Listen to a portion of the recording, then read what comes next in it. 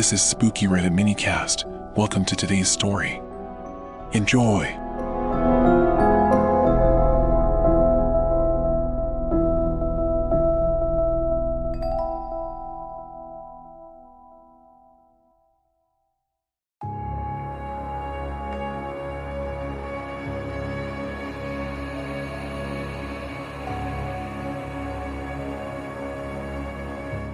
So this article is about a story that the author's grandmother shared with them.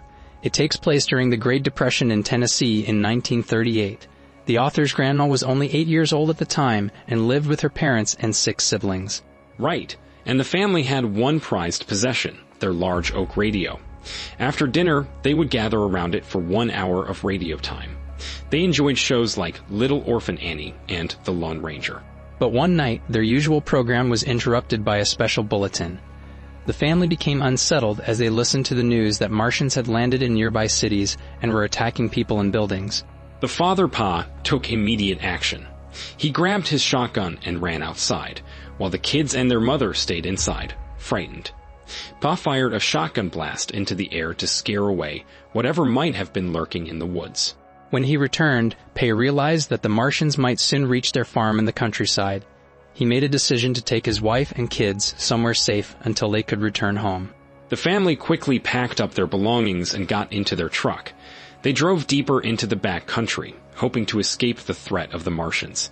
Eventually, they stopped in a dark spot in the woods. The kids were scared, but their older brother reassured them that nothing bad would happen as long as they were there to protect them. They settled against trees and tried to calm down. Eventually, headlights appeared, and everyone became frightened again, thinking it was the Martians coming for them. But it turned out to be their pa returning with a relieved look on his face. The next day, they learned that the whole Martian invasion was actually a radio show for Halloween based on the book War of the Worlds. The author's grandma found it amusing later in life, but always wondered if there could be creatures from another planet that could wipe out humanity. Yeah, it's interesting how this experience shaped the author's love for horror and writing. They even inherited a copy of War of the Worlds from their grandmother. And that's it for today.